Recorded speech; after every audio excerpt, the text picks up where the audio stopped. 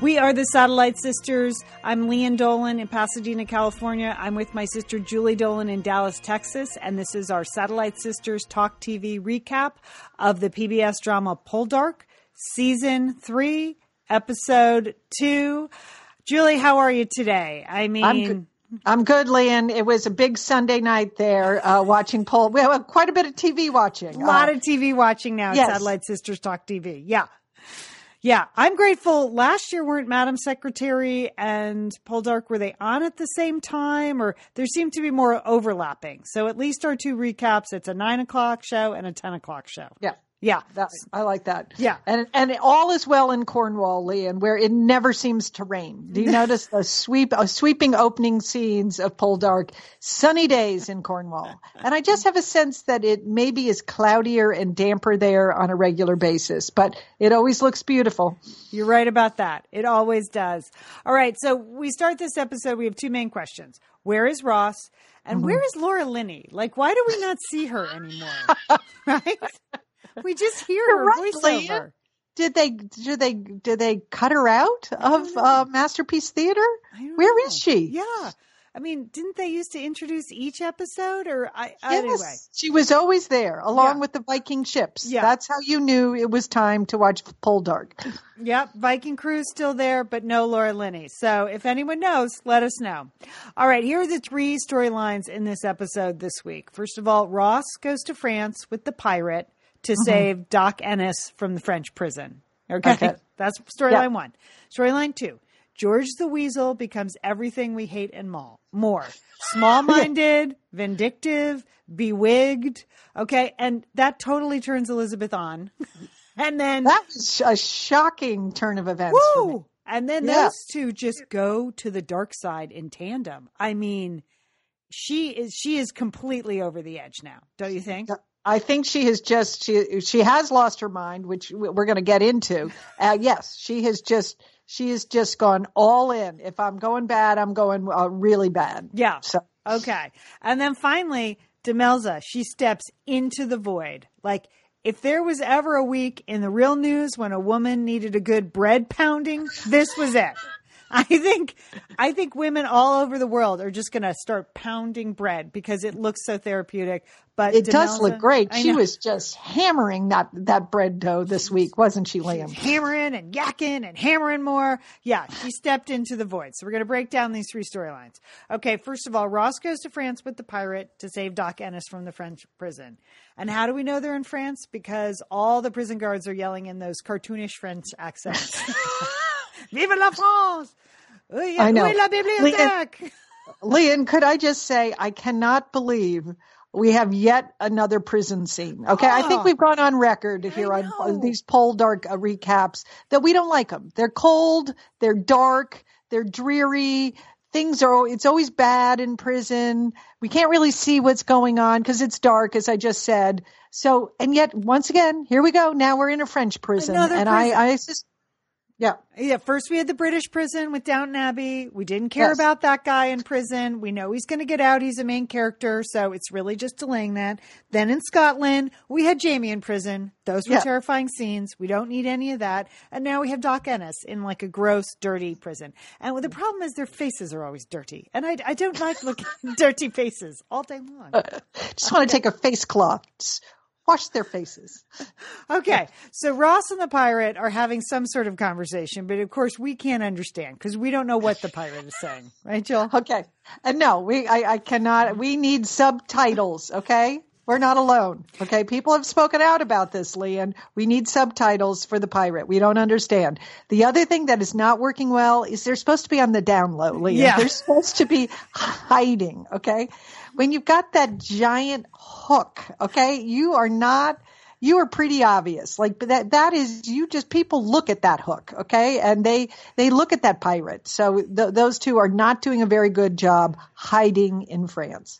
Yeah, and he's literally sitting in the bar, like sharpening a knife. Like that seems to be. Know.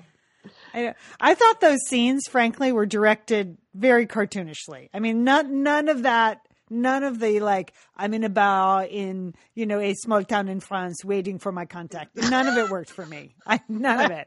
Like the barmaid. Oh, the French maid. What did you think of the French barmaid? You knew she was going to turn him in. Yes. You knew that, right? I mean, duh. She's staring at him, it's just, and then once that one scene where Ross comes in and he's wearing like the hipster green cap and the pea coat. Like, what is he, storming a craft brewery? I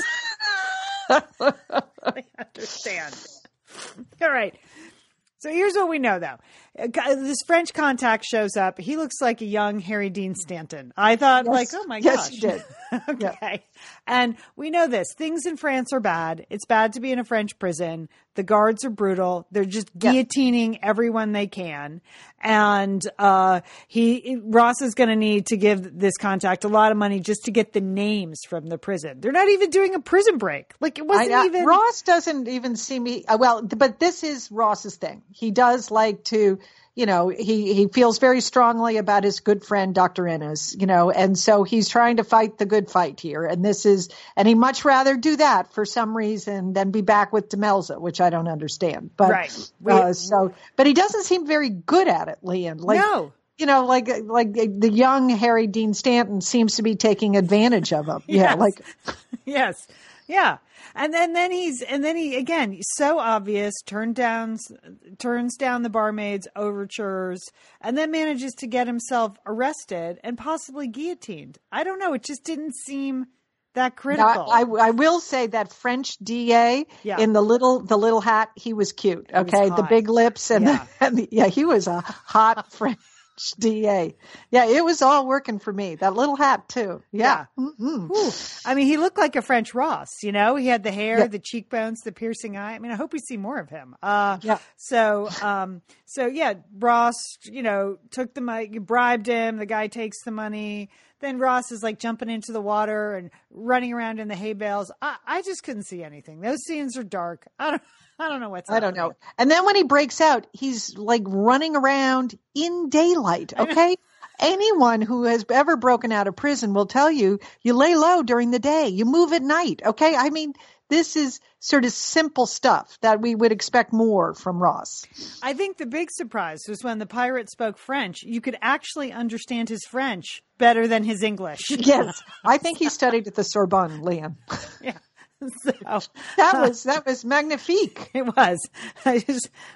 And then and Ross, escapes back to England and back to Cornwall, and we know from the list that Dwight is alive. So yes, that's thank goodness for that. Thank goodness for that, because that sweet Caroline, we just love her so much. And she looked exquisite this week in that sort of embroidered lace collar on that dress. I know. She's just lovely. Okay. Sitting alone in front of that big fireplace. I know. Yeah, she needs to get to some bread pounding. She needs to come on over to the bread pounding clatch and do that. So we know that Dwight is such a good man that he's even like doctoring in the French prison. I know. And he does say France is a desperate place. And it's kind of foreshadowing like, okay, we don't want to get into this in England. Boy, Ross acknowledges it. Dwight does, like, this is bad here. People, they are making decisions willy-nilly. And that may come home to roost now that they have the bewigged George the Weasel in the family. So, okay, storyline 2, George the Weasel becomes everything we hate and more. And somehow that turns Elizabeth on. Okay. All right. Yeah. So she's a mystery. She really is a mystery. Like, if she really did love, the heart of this is that she and Ross were supposed to have this great, passionate love, and that it was unrequited love because she ended up marrying her first husband because she thought Ross was dead. And then Ross comes back, and, you were torn about who to root for there. But I'm not on Team Elizabeth at all. Are you? No, she definitely has turned mean and vindictive and small. Like, when you think about it, why is she even that mad at Ross? I mean, I know, like, they had the night of passion and then she has a baby, but Baby P. I'm just going to call the baby P for Poldark. Yeah. Okay, good one. Because Valentine is stupid, and we're not going to call a baby that. She seems to have everything she wants. She married a guy for money the first time around. The second time around, she has the big house. She has the new baby. Like, what's not to like about her life? I don't know why she's always hating on Ross and Demelza. So, and now the whole family. So that the storyline opens up. We're at the Church of the Small-Minded, where... Right. I know. And the basket full of deplorables are outside singing their hearts out, Lian. Singing their hearts out. My gosh. What were those like church family singers in the 60s that used to have the holiday specials? What were they called? That's what I was thinking. It's a nice group of people. Those Methodists. Okay. Yeah. I loved it. And inside the church, cause they're not allowed in the church now, the Demelza family singers, they have to stay outside. So they're singing and they're trying to bring peace and love. And inside the church, George physically gags when he sees his fellow churchgoers, who of course he calls the vulgars. I know, that was really nice. That was super nice. And Elizabeth tries to counsel George. She's like, maybe if you weren't such a jerk, people wouldn't hate you. She says it pretty plainly. But, he's very suspicious and he wants to get those Methodists. Is there something I don't know about the Methodists? The Methodists. Okay. They are the vulgars, Lian, apparently. Or at least according to George. Because they're not the Church of England, Lian. They're going their separate ways. They're doing different things. So we got to be suspicious of. Okay. Yeah. All right. So, George is about to take the bench for the first time. He's very excited. He makes a feeble attempt to get Elizabeth to join him. And Elizabeth's like, I'm very busy. I have this baby's life to ruin. So I can't come with you. Yeah. Yeah. Yeah. She just brushed him off. She was like, she's not being the good wife there, No. He was sort of psyched to be on the bench. He sees this as his big moment, right. That he's really made it in the world and he's consolidating his power. So, and meanwhile, they managed to cast a baby who has a gigantic head of Ross's hair. Yes, baby P is got those dark locks coming out. Yep. Okay. So then we get the dueling scenes, the Francis Ford Coppola scene. We have the guillotine, the beheading in France where Ross is with the pirate. And then we have the swearing in of Justice George. And then Justice George comes to the bench and he just throws the book at a pheasant poacher. And we're like, know. Okay, the poor guy. He didn't know what was happening. He just wanted a pheasant. He was hungry, So yeah, you knew it. You knew you knew he was going to be that kind of judge. Right. Yeah. Right. So he's hanging George and then the Methodists have sort of squatters' rights on this church building and they're fixing it up. And George says, and none of that. And Elizabeth gets wind of the fact that it's actually Demelza's brothers that are trying to fix up the church that Francis gave to the town. And she goes nuts. She goes haywire. Like this is all this evil plot from Ross. Really, Elizabeth? Do you think he spends all day thinking about you? I guess she does. This is the love, hate, jealousy. The passion is so deep in Elizabeth that she just snapped when she heard that Demelza was around. Because she does see Demelza as a rival, despite the fact that Demelza saved Elizabeth's life, really nursed her back to care. So yeah. Okay, so they take the church away from Demelza's brothers. George appoints a constable. I'm just going to call Constable Big Pants because he immediately, has a power trip and starts threatening them and things like that. You can tell he's going to be the enforcer character on the show now. And then they decide, Elizabeth and George, to abandon Geoffrey Charles. They got to get out of town. They got to get out of Trenwith. They have to move away from Ross because he's ruining their lives, even though Ross is sitting in a bar in France doing absolutely nothing to them. So they decide to take the baby that they don't like and move to the townhome, leaving Geoffrey Charles, Aunt Agatha, and Morwenna. Okay, her name is Morwenna. Okay. Morwenna. Okay. I know that was, Lian, I just assumed that was some convenient plot twist, that they just had to get him out of the house for some reason because it didn't even make sense. That was such a weird turn. Okay, yes, let's go live in our city house now. Right. And she takes the baby who she doesn't appear to like and leaves the kid who she used to like. So But all we know is that Aunt Agatha, Jeffrey Charles, and Morwenna are like ready to party. They are so happy that I know.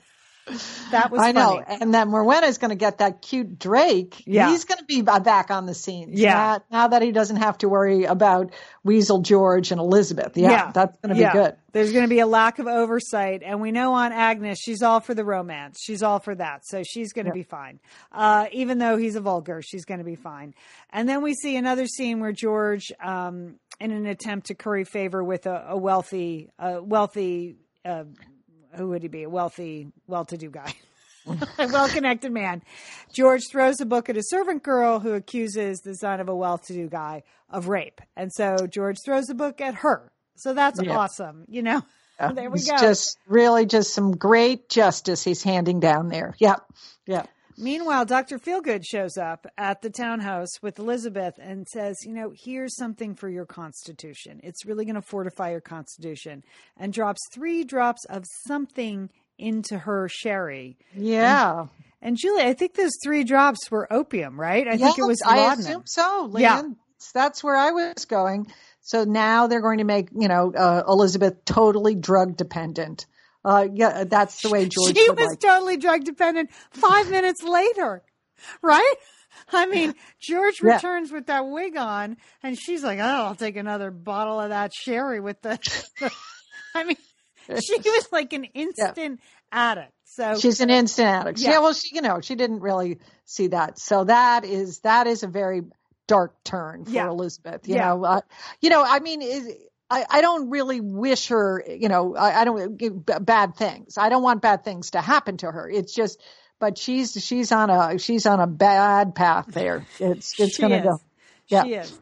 But they did have that one scene where they're like fired up about Ross, and then the next thing you know, they're totally making out. Like she hasn't touched George in years. So, so I don't know. We have to see. So stay tuned. We're going to get drug-addled Elizabeth. So that'll be great. And I predict she will be the most attractive drug addict ever. Yes. So that will be. Yes, she's just going to be lying around in the bed in her night clothes. Yeah, she's going to look really good. But her hair is going to be fabulous, Liam. Okay. And finally, our last storyline is Demelza stepping into the void. Now, she has a big scene at the end with Ross where he comes back and he's annoyed that Demelza's given away his best storehouse to the brothers for their church. And how could he do that without asking? And she's like, are you kidding me? You're gone. I step into the void. That stink eye, right? Yeah. She gave him that stink eye and just said, are you kidding me? Yeah. Who do you think you're talking to, Mr. Ross? Yeah. Well, I'm stepping into the void. Do it, Demelza. Step into the void. So she did it this week. She's bringing the community together. She's running the farm. She saved the Methodists. She reached up to that really high shelf to get a jar. Okay. Yeah, that was high. Caroline couldn't have done that. No. Yeah, Caroline couldn't have opened it either. And who knows what was in the jar? But she got that jar. That was good, Liam. Yeah, she pounded that bread. She seemed to get 6 months pregnant over the course of this episode, right? I think it's the staring out at sea that she did. I think it just really, it is sort of enlarged the baby. Yeah, that's what happened. Yeah. And then when Ross finally comes back, what does she do? She seduces her man. She does it. So she is really coming into her own. Always my favorite character, and she's great. So there you have it. That was this week's Poldark. Do you think we have to go back to that prison next week, Julie? I think so. Unfortunately, I'm hoping though that there will be yet another scene with that cute French district attorney in the teeny tiny hat. That's the only way I'm going back because I don't care about it's a prison. I mean, we got to get Dr. Ennis out somehow. Yeah, no, we got to get him out. I don't need to see the pirate anymore. He was unattractive. Let's just say it. I didn't realize how unattractive. Teeth. Oh gosh, and the disgusting. Scarring and the dirty face. I don't like it. I don't like it. Okay. All right. We're the Satellite Sisters. Just a reminder, we're also recapping Madam Secretary now, season 4, episode 1, this week. So if you're a Madam Secretary fan, please join us. And every week on Tuesday, we post a new Satellite Sisters podcast that we do with our sister Liz. This week, we were able to see, Julie, Liz and I went to the premiere of Jane, the new documentary about Jane Goodall. Okay. Oh, I want to hear more about that later. Fantastic. She's fantastic. So that's on the new podcast. We're going to talk once and one time only about Harvey Weinstein. That's it. He's dead to us now. So we're talking about that. And then you have a robot that you think is going to change your life. So we're going to talk about that on the Satellite Sisters podcast. So you can subscribe to Satellite Sisters at Apple Podcast or at Stitcher. You can find out everything you need at satellitesisters.com. Thanks for tuning in to Paul Dark and Handsome. Don't forget, call your Satellite Sister.